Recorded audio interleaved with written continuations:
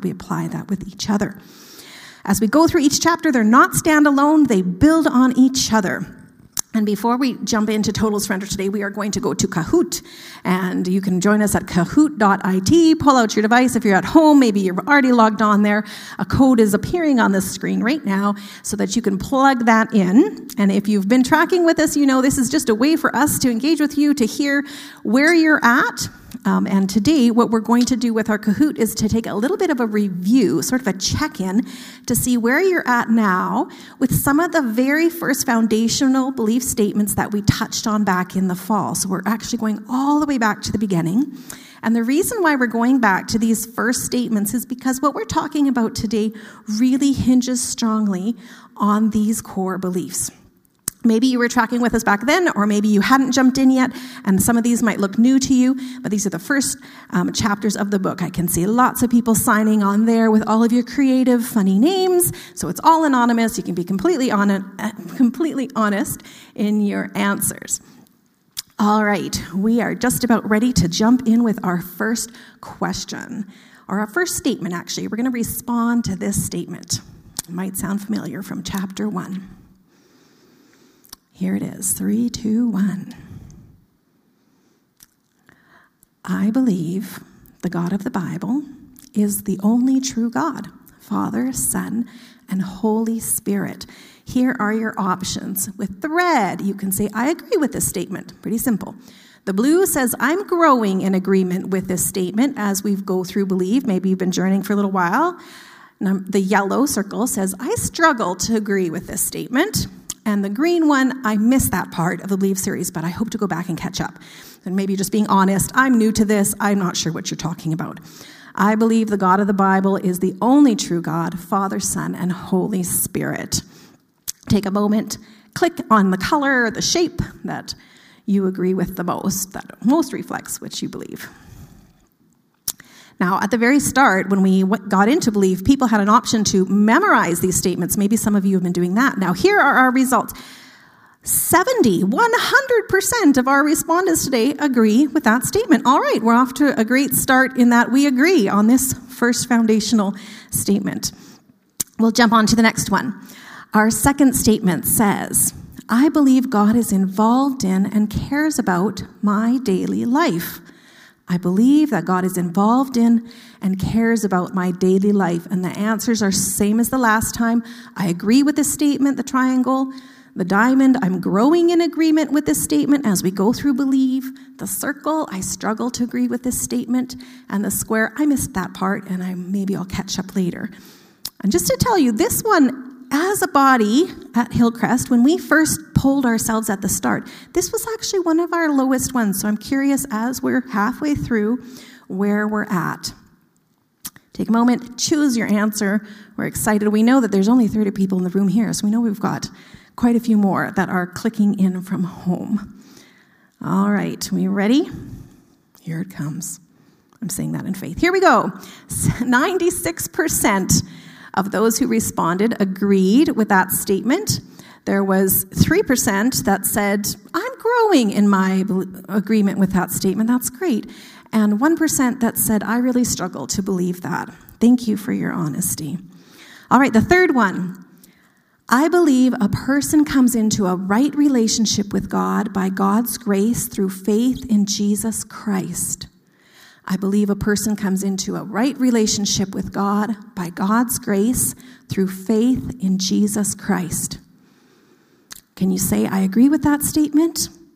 I'm growing in agreement with this statement as we go through believe. I struggle to agree with this statement. I missed that part of believe. I'm hoping to catch up. How many times can you answer green squares, right? I don't think we've had any green squares yet. Nobody's being that honest. I believe a person comes into a right relationship with God by God's grace through faith in Jesus Christ.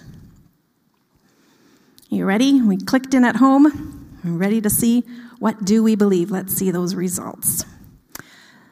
92% agreed with that statement.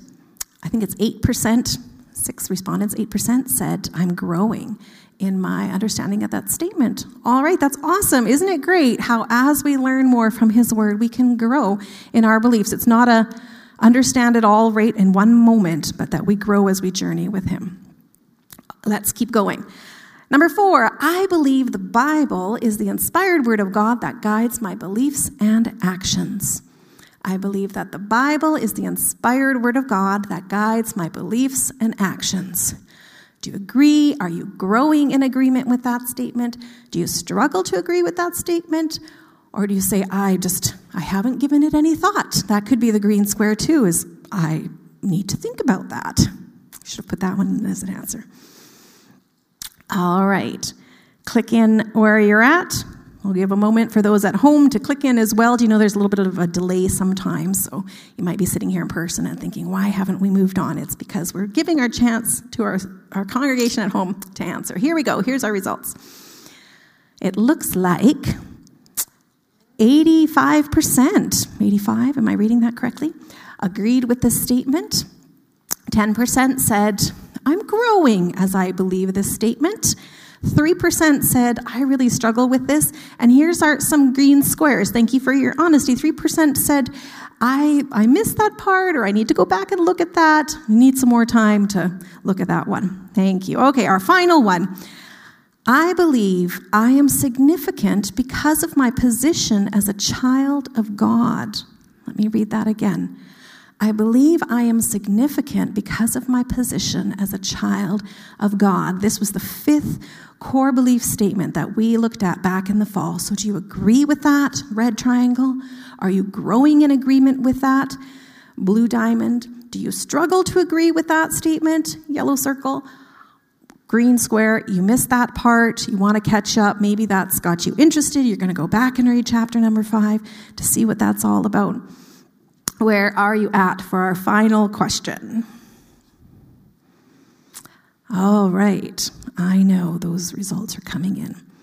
We appreciate your patience and your consistency as you click from home. I know if my kids are in the room, they think this is an exciting part. They're not always there when we're doing our part. They're often doing their Sunday school in another room. Which, by the way, there is Sunday school programs for children online. Don't miss those if you have kids. Here we go, our final answers. My eyes aren't that good. I'm sorry, I have to turn. 74% agreed with this statement. 17% said they're growing in agreement with their statement about their significance because of their position in Christ. 8% struggled to agree with it. And 1% said, I missed that part of believe, but I hope to catch up. Thank you for your honesty. Thank you for playing with us. We love hearing where you're at. And we're actually going to come back to these statements a little bit later this morning.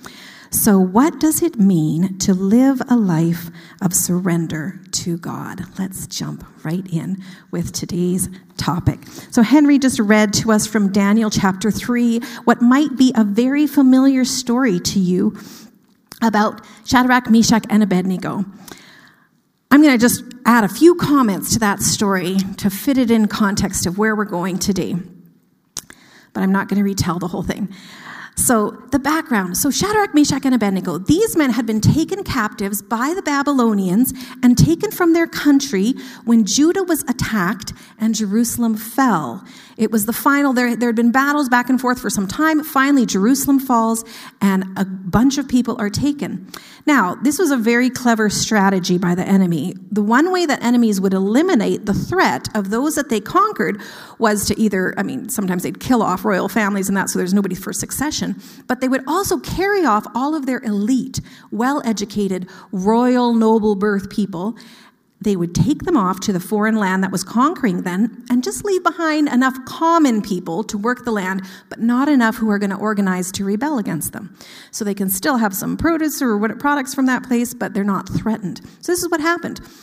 Then they took these elite, these royal birth nobles, and they educated them, they re-educated them into the conqueror's ways of operating so that it would benefit their own country. So it was kind of like they were gathering all the best students, all the best, the brightest minds, all the best looking ones. It actually says that. They just wanted them all to come and benefit their empire. So these men, Shadrach, Meshach, and Abednego, along with Daniel, who the book is named for, and we hear much more about him than we do about the friends, they were in that lot. They were young, they were smart, they were scooped up, planted back down in Babylon, which was a long ways away, and it was a foreign language, foreign culture. and very foreign pagan gods. So, before the fiery furnace story happens, which is only chapter 3 of Daniel, what do we know of them in the first 2 chapters? Well, we know that they're strong, they're healthy, they're good-looking, they're a noble birth, they have everything, to their favor up until that point. They're well-educated, and it says King Nebuchadnezzar wanted those who were well-educated with knowledge and good judgment, and they fell into that category. They were suited to serve at the royal palace. And suddenly they're launched into Babylonian Studies 101. They learn everything about Babylonian history and culture, and they're being set up for positions of authority. We also know that their names have been changed, I'm sure much to their own horror, because their Hebrew names were Hananiah, Mishael, and Azariah, which would have been very godly Hebrew names. And then they're changed to these despicable pagan names, which we end up knowing them by. Shadrach, Meshach, and Abednego. Daniel, interestingly enough, he seems to hang on to his Hebrew name, even though he was given Belteshazzar was his Babylonian name. So they stick close with Daniel, who seems to be the leader in the group here, and they follow his lead when they first get there, and they're asked to eat the king's food, which has been offered to idols. Now, every good, God-fearing Israelite guy knows you're not allowed to do that. That food has been offered to an idol. And instead of just laying low and going under the radar and fitting in and not being noticed, they follow Daniel's lead when Daniel says, we don't want to do that. We want a different plan. And they end up making arrangements to have this very simple vegetarian, just vegetables and water diet, and they look stronger and everything than their counterparts. And so they've already made a few little waves, but they've already stood up for what they believed. In Daniel 1:17, it says, God gave these 4 young men an unusual aptitude for understanding every aspect of literature and wisdom. God's hand was on them. And these 3 and Daniel impressed King Nebuchadnezzar. More than any of the others, they stood out after their training was complete, and so they're put into royal service. Now, we also know, when I went back and I read this, I thought, I never think about this part, but this is an important part. Pastor Laura will like this part. We know from Daniel 2 that these men were men of prayer. When the king has a dream, nobody can decipher it and tell him what it means. He threatens to kill all the wise men, which would have included Daniel and his friends. Daniel goes home to Shadrach, Meshach, and Abednego and urges them to pray that God will give him the solution, and God does. So when the king honors Daniel after he interprets this dream, Daniel in turn requests that these 3 friends that are his sidekicks here also be put in charge of the affairs of Babylon. So by the time we catch up with them in chapter 3, some time has passed. They're already have important positions over all of Babylon and are also known for their worship of a god that is unknown to the Babylonians. Now, it's important to understand that the Babylonians had many gods. Israel was surrounded by nations who worshiped many, many gods. So it's not a big deal to them at this point that they have a different god. Oh, well, everybody has their own gods. Every area has their own gods. You just keep adding them together, more together. There was a difference, though.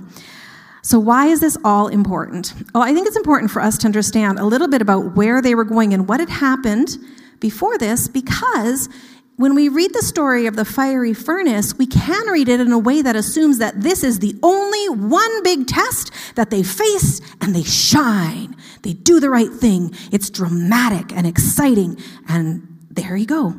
But if we don't realize what had happened before, then we don't also realize what was at stake for them. They were not faceless Hebrew slaves. They were important government officials. Nebuchadnezzar knew them by name. He didn't have to ask who these guys were. They were in charge of Babylon. They were important. Maybe that's why he gave them a second chance and said, one more time, let's play that music again and we'll give them one more chance, because he was going to lose something if he kills these guys.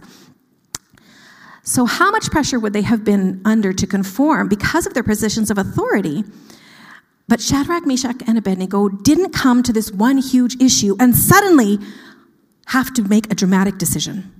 Long before this had happened, they had already chosen to stay surrendered to their God, despite being taken captive in a place where idols were all around them. They made decisions along the way that honored God, and they refused to compromise. They were all in long before they were thrown into the fire. So total surrender to God does not happen in total isolation from the world and from those who refuse to surrender to him. It was not a snap decision. Well, sounds like we should do it. Should we do it? Should we do it? I don't know. This one sounds too hard. Their hearts were already surrendered to God. This was a no-brainer. We can't serve another God. That decision had been made long before. Someone wrote, and I don't know who to attribute it to, when you live your life by principles, most of your decisions are made before you encounter them. And I think it applies as well. When you live your life surrendered to God, most of your decisions are made before you encounter them because you've already tackled the biggest question. Am I going to live a life of surrender? They had already done this. They were in it together. They stuck together. They stuck with Daniel. He wasn't there in that picture. They didn't defend themselves. That stood out to us in our staff devotions this week when we were reading this passage. They were not in outrage and defiance against the king. This is unjust. You should tear the statue down. This isn't fair to the Hebrew people. No, they just said, we don't have to defend ourselves, but we're not changing our minds. Whether you change yours or not, this is what we will do. And our God can save us, and he will. But even if he doesn't, their obedience and surrender was not dependent on them knowing the outcome of the story. One of the phrases that has helped me so much in the area of loving our neighbors and blessing people and sharing the gospel with them is understanding that obedience is success. Leave the outcomes and the results up to him. If we listen, if we respond, if we obey, we can just repeat. That's success. We obeyed. We were successful. They were being obedient. The outcome was not what mattered in this sense. They just were being obedient, and their obedience was sufficient. And just one last note on the story, and then we'll move on. Do you notice the difference between Shadrach, Meshach, and Abednego's reaction to what God does in saving them and Nebuchadnezzar's? At the end of the fiery furnace story, Nebuchadnezzar is amazed. The other officials, they are amazed at this God of Shadrach, Meshach, and Abednego. And Nebuchadnezzar even says, praise be to the God of Shadrach, Meshach, and Abednego. He is not surrendering to God. He isn't. He's just saying, of all the gods that we have, here's another one who's mighty, and he's their God. This is amazing. Nebuchadnezzar's surrender to God did not come till years later after utter humiliation and being taken out of his position of power, when God lowered him and humiliated him because he was stubborn and wouldn't surrender. We can stand in awe and amazement at what God does and not be surrendered to him. We can just think it's amazing. Wow, isn't that amazing? I'm going to go do my own thing now. I'm going to hoard for myself my selfish desires and plans and agendas. That's amazing, God. That is amazing. You're amazing. We've acknowledged it, but we haven't surrendered ourselves to him. And that is the difference between Nebuchadnezzar and Shadrach, Meshach, and Abednego. It's our cautionary tale. All right. Our key question today is, how do I cultivate a life of sacrificial service? What does God's word tell us about this area? Very briefly, the concept of surrender.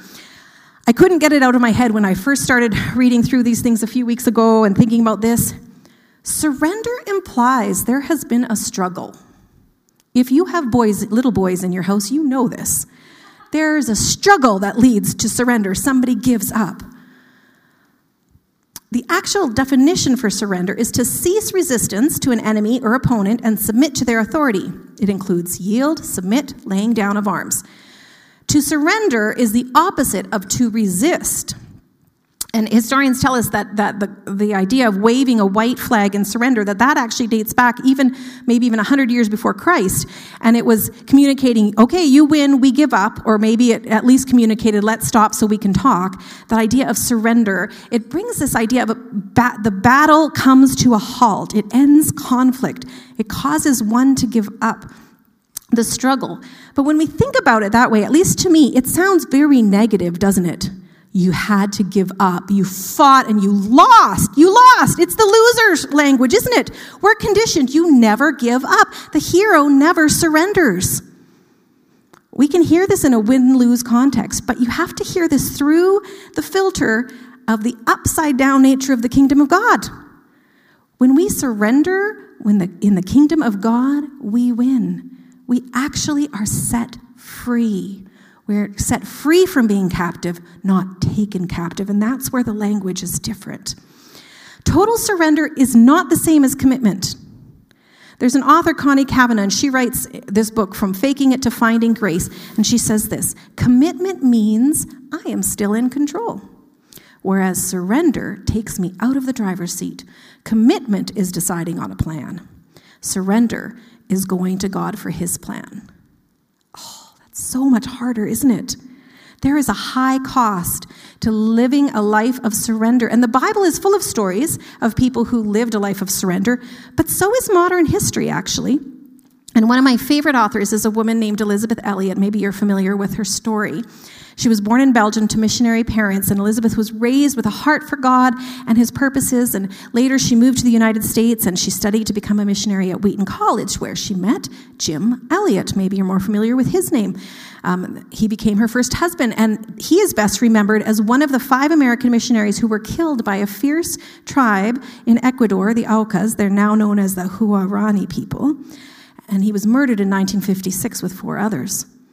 Now, after that happened, together with her young daughter, newly widowed Elizabeth, who was 30 years old, chose to forgive and to face her fears, living for 2 years among the very people who had killed her husband. She was joined by Rachel Saint, who was a sister to Nate Saint, the pilot who had also been murdered in that group. As a result of these women, many of the people from this remote village came to understand the love of Jesus Christ and the message of the gospel. It's an incredible story of total surrender amidst heartache and struggle and loss. But if you know Jim Elliot's story, if you know Elisabeth Elliot's story, you know that their surrender did not begin in the moment that those people attacked with spears. Her surrender did not begin the moment her husband was killed. Many, many acts of surrender, a lifetime of surrender, led them there. In one of her books about her life with Jim Elliot, Elizabeth writes, it's called The Shadow of the Almighty. She writes a few things that huge impact when you understand the context of her story. One does not surrender a life in an instant. That which is lifelong can only be surrendered in a lifetime. The secret is Christ in me, not me in a different set of circumstances. And there is nothing worth living for unless it is worth dying for. Shadrach, Meshach, and Abednego would agree with her on that one. Here's the thing, though. No one in their right mind would totally surrender unless they fully believed in those first 5 core beliefs that we just went through in Cahoots. That's why we went through them this morning. Because if you don't believe those things, if you're not growing in your belief, at least in those things, the idea of total surrender, it's not even an option. Why would you go there? It would be foolish of you. But if I believe the God of the Bible is the only true God, Father, Son, and Holy Spirit, and if I believe that God is involved in and cares about my daily life, and if I believe that a person comes into a right relationship with God by God's grace through faith in Jesus Christ, and if I believe that the Bible is the inspired word of God and that God guides my beliefs and actions by it, and if I believe that I am significant because of my position as a child of God, then it stands to reason that I dedicate my life to God's purposes. In fact, if that's the case, it's a no-lose situation. Shadrach, Meshach, and Abednego. Our God can save us. He's capable of doing it. We believe he will do it. But even if he doesn't, he will deliver us from you. Even if they died in the fire, they knew they would be delivered from Nebuchadnezzar. It's a no-lose situation. If you are struggling to surrender, or should I say when we struggle to surrender, because it's a struggle, right? It's giving up, the struggle has happened, then you surrender. I suggest you go back, revisit chapters 1 through 5 in Believe, or revisit the chapter that stood out to you as we went through the Cahoots and you went, no, not this one. Go back and read it. Ask the Lord to show you, am I believing a lie in one of these areas? What's the lie that I've believed in this area? Have I believed a lie that you don't care about my daily life and you're not involved in my life? We can confess that, repent of it, and we can receive the truth that he has given us in his word to walk out these beliefs. Paul in Romans 12:1, this is our key verse for this chapter. He writes about this idea of a living sacrifice. So he's taking a picture from the Old Testament that would be very understandable in his context, and he's adding a twist to it because living sacrifices didn't exist. He says this in Romans 12:1, I urge you, brothers and sisters, in view of God's mercy, to offer your bodies as a living sacrifice, holy and pleasing to God. This is your true and proper act of worship. Randy Frazee, who's the author that has compiled Believe Together in the story, he writes, we are only able to strive for total surrender in our lives through God's wonderful gift of grace. This does not mean that we give up our lives to him out of some obligation or debt in trade for redemption, nor does it mean giving up control because he has overpowered us. That's like the little boys wrestling in the living room. Rather, we fully surrender to him out of total desperation and realization for the need of a Savior. A living sacrifice. The Old Testament sacrifice, an animal was brought who was spotless and perfect, and it was put on the altar. It was killed and given as a sacrifice to God. Once the animal was on the altar, you couldn't take it back. You can't bring your spotless lamb, get it up there, and then say, oh, it's way too cute. I think I'm going to bring that one home. Just, no, bring it down. Nope. Once it was on the altar, it wasn't yours anymore. It was God's. It was already given as a sacrifice. But this idea of a living sacrifice, sacrifices were given in atonement to pay the price for sin because a perfect sacrifice couldn't be given. A person wasn't perfect until Jesus came to give the perfect once and for all sacrifice for sin. So they had to keep doing this. But this idea of a living sacrifice is not a one-time thing. It's not a one-time deal. You can't just take an animal, put it on the altar, there you go, you're done. It's an ongoing process. It's dynamic and organic. It's constantly changing. It's alive. A constant sacrifice. That's what Paul's talking about. Continual sacrifice. Remember what Elizabeth Elliot wrote? That which is lifelong can only be surrendered in a lifetime. This is a lifetime's work, surrendering to God. It's not a one-moment event. We will do this every day for the rest of our lives. Not because he didn't hear us the first time, but because our own hearts tend to wander. What Paul is doing here is he is saying, in view of God's mercy, in view of what I've just written to you in the first 11 chapters of Romans, which talks about the condition you are in and I am in and the solution that was provided in Christ, this is the way of life. In view of all this, it would only seem reasonable that you would offer your life as a living sacrifice. We need to get the order right in this. God was all in first. He's not asking us to be all in before he's all in. Oh, just tell me you're all in. Once you prove it to me, then I'll be all in with you. No, he was all in first. He loved us and acted first. Our decision to be all in is a response to what he's already accomplished. Read Romans. If you read Romans with a highlighter, you're just going to highlight the entire book. Really. There's going to be very left, maybe some ands and buts or whatever. No, we mark those too because those are important. It'll just be solid. The first 11 chapters deal with that need for mercy and God's gracious provision of mercy through Jesus. Paul argues that we are compelled to give our lives to him from love, not duty, for worship, not works. What do those first 11 chapters say? Well, I can't read them all to you, but here's a few things, and some of this might sound familiar, and you just never realize this is what was in that section. His kindness is intended to turn us from sin. Obeying, not just listening, makes us right with him. We are declared righteous through Christ without working for it. God gives us the free gift of faith. Faith brings peace, undeserved privilege. He has given us the Holy Spirit to fill our hearts with his love at just the right time. While we were still sinners, Christ died for us. The power of sin has been broken through Christ. We are made alive in Christ. God's grace brings freedom. We have been released from the power of the law of sin and death. There is now no condemnation for those who are in Christ. Nothing can separate us from the love of God. Overwhelming victory is ours in Christ. If you confess with your mouth that Jesus is Lord and believe in your heart, you will be saved. His grace is free and undeserved. It is for everyone. That's all in Romans. It's like a feast for us. Last week, I laid on my couch and I turned the audio Bible on and I just listened to the first 11 chapters. You will get up with new purpose, with new energy. Do it. It's amazing. I want you to listen to that key verse one more time, but I want to read it to you from the Message because it's a very practical how-to kind of reading of it. So Romans 1 and 2 from the Message. So here's what I want you to do. God helping you. Take your everyday, ordinary life, your sleeping, eating, going to work, walking around life, and place it before God as an offering. Embracing what God does for you is the best thing you can do for him. Don't become so well-adjusted to your culture that you fit into it without even thinking. Instead, fix your attention on God. You will be changed from the inside out. Readily recognize what he wants from you and quickly respond to it.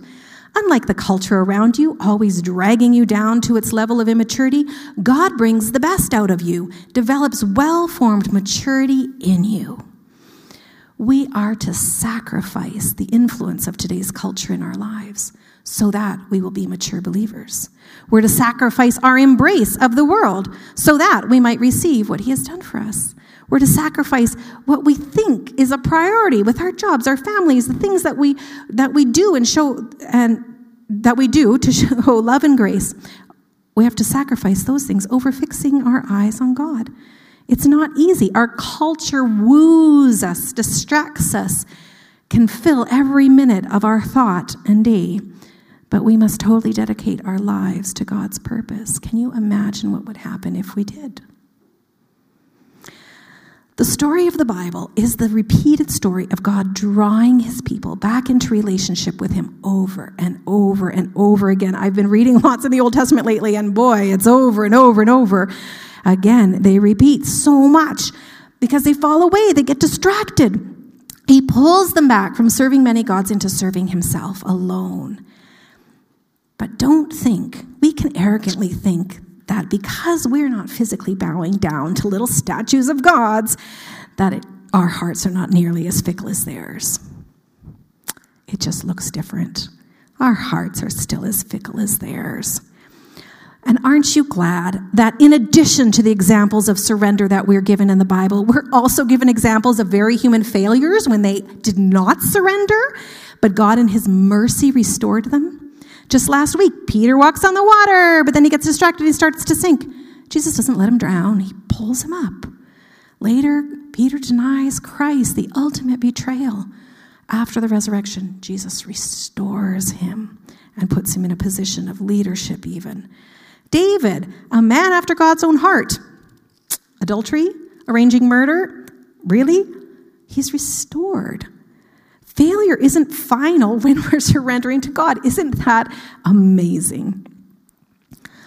So how do I cultivate a life of sacrificial service? I dedicate my life to God's purpose. Maybe there's a little exercise that will help you. Think about this as a daily act of surrender, regular acts of love and obedience in response to what he's done for us. This is not about isolated events or self-directed humanitarian efforts. Daily, open your hands, surrender what you have, lay down what's stopping you, what's keeping you back, what's distracting you. Lay it down and then lift up your hands as you give control to him and authority to him. When we teach kids about worshiping God and we explain why sometimes we lift our hands in worship, one of the reasons is it's a sign of surrender. I give up. I'm not busy with anything else. I'm just giving up to you. Lay down what's distracting you and surrender to him. One of the reasons why we have a very simple prayer that we pray at Hillcrest is because of this act of surrender, the fact that it's a lifelong journey of surrender. And we use this prayer, it can be the very first time somebody surrenders to Christ, but it can also be that daily act of surrender. And we pray like this: Father, thank you that you love me and sent Jesus to die on the cross for my sin. I put my trust in Jesus as my Lord and Savior. Help me live a life that honors you by the power of your Holy Spirit. Do you see how you could start a journey with that, but you could also journey every day with that? Help me live a life that honors you by the power of the Holy Spirit. In surrendering to God, we are offering our moments, our thoughts, our activities, and our lives. These are issues of our minds and hearts, surrendering what sits in the way, recognizing, I have to take my hands off of this and follow you. Luke 9:23-25 says this. Jesus said to them all, if anyone would come after me, he must deny himself and take up his cross daily and follow me. For whoever wants to save his life will lose it, and whoever loses his life for me will save it. What good is it for a man to gain the whole world and yet to lose or forfeit his very self? It's a good season to be reminded about this, because maybe you're in a season right now and you're just like, oh, please give me one giant dramatic chance to surrender. I just want something dramatic, and I'm stuck with the mundane, tedious, every day at home, the same thing over and over. How can this be important? It's the training ground for surrender. If we can surrender daily in the daily, tedious, mundaneness of a global pandemic and restrictions and all the rest of it, if we can surrender then, maybe he's preparing us for surrendering that is more dramatic. Maybe it'll never come to the dramatic fiery furnace moment in your life, but those small acts of surrender are tuning us in to him, are training our minds to be surrendered in any way that he desires. When the concept of surrender sounds scary, remember this. God delivered his people from slavery in Egypt, and he's delivered us from slavery to sin. He didn't deliver us to become a new slave master. He walks with us as a friend. He invites us into his work as part of the body of Christ. Jesus said, you are now my friends if you do what I command. You're not just servants. Servants don't know what their master's business is, but I have called you friends. For everything that I learned from my Father, I have made known to you. I'm going to invite the worship team to come back. We haven't been doing final songs at the end, but we're going to do one this morning. And I know this is the moment when usually, at my house right now, somebody is pointing out, isn't lunch ready yet? 5 more minutes, kids. Okay, we're going to sing one song. And we're going to sing this song as an opportunity to surrender one more time. As they come, I want to tell you one short little story. I was reminded of a story of a little boy who climbs up and reaches his hand, his little chubby hand, into the cookie jar and grabs as many fistfuls of cookies as he can get his hand on, and then realizes his hand won't come out of the jar. It's stuck. Comes to his mother in tears with the cookie jar on his hand. And the mom, trying not to laugh, I'm sure, says, okay, sweetie, all you have to do is just open your hand and let go of the cookies. Then we'll get that out of the jar. No, I can't. Just bring a hammer and break the hand. I'll be strong. I won't even cry if I bleed. Just break the jar. Well, is the mother going to break the jar? Of course not. It's ridiculous. She knows. Just open your little chubby hand. Let go of the cookies. Let your hand come out.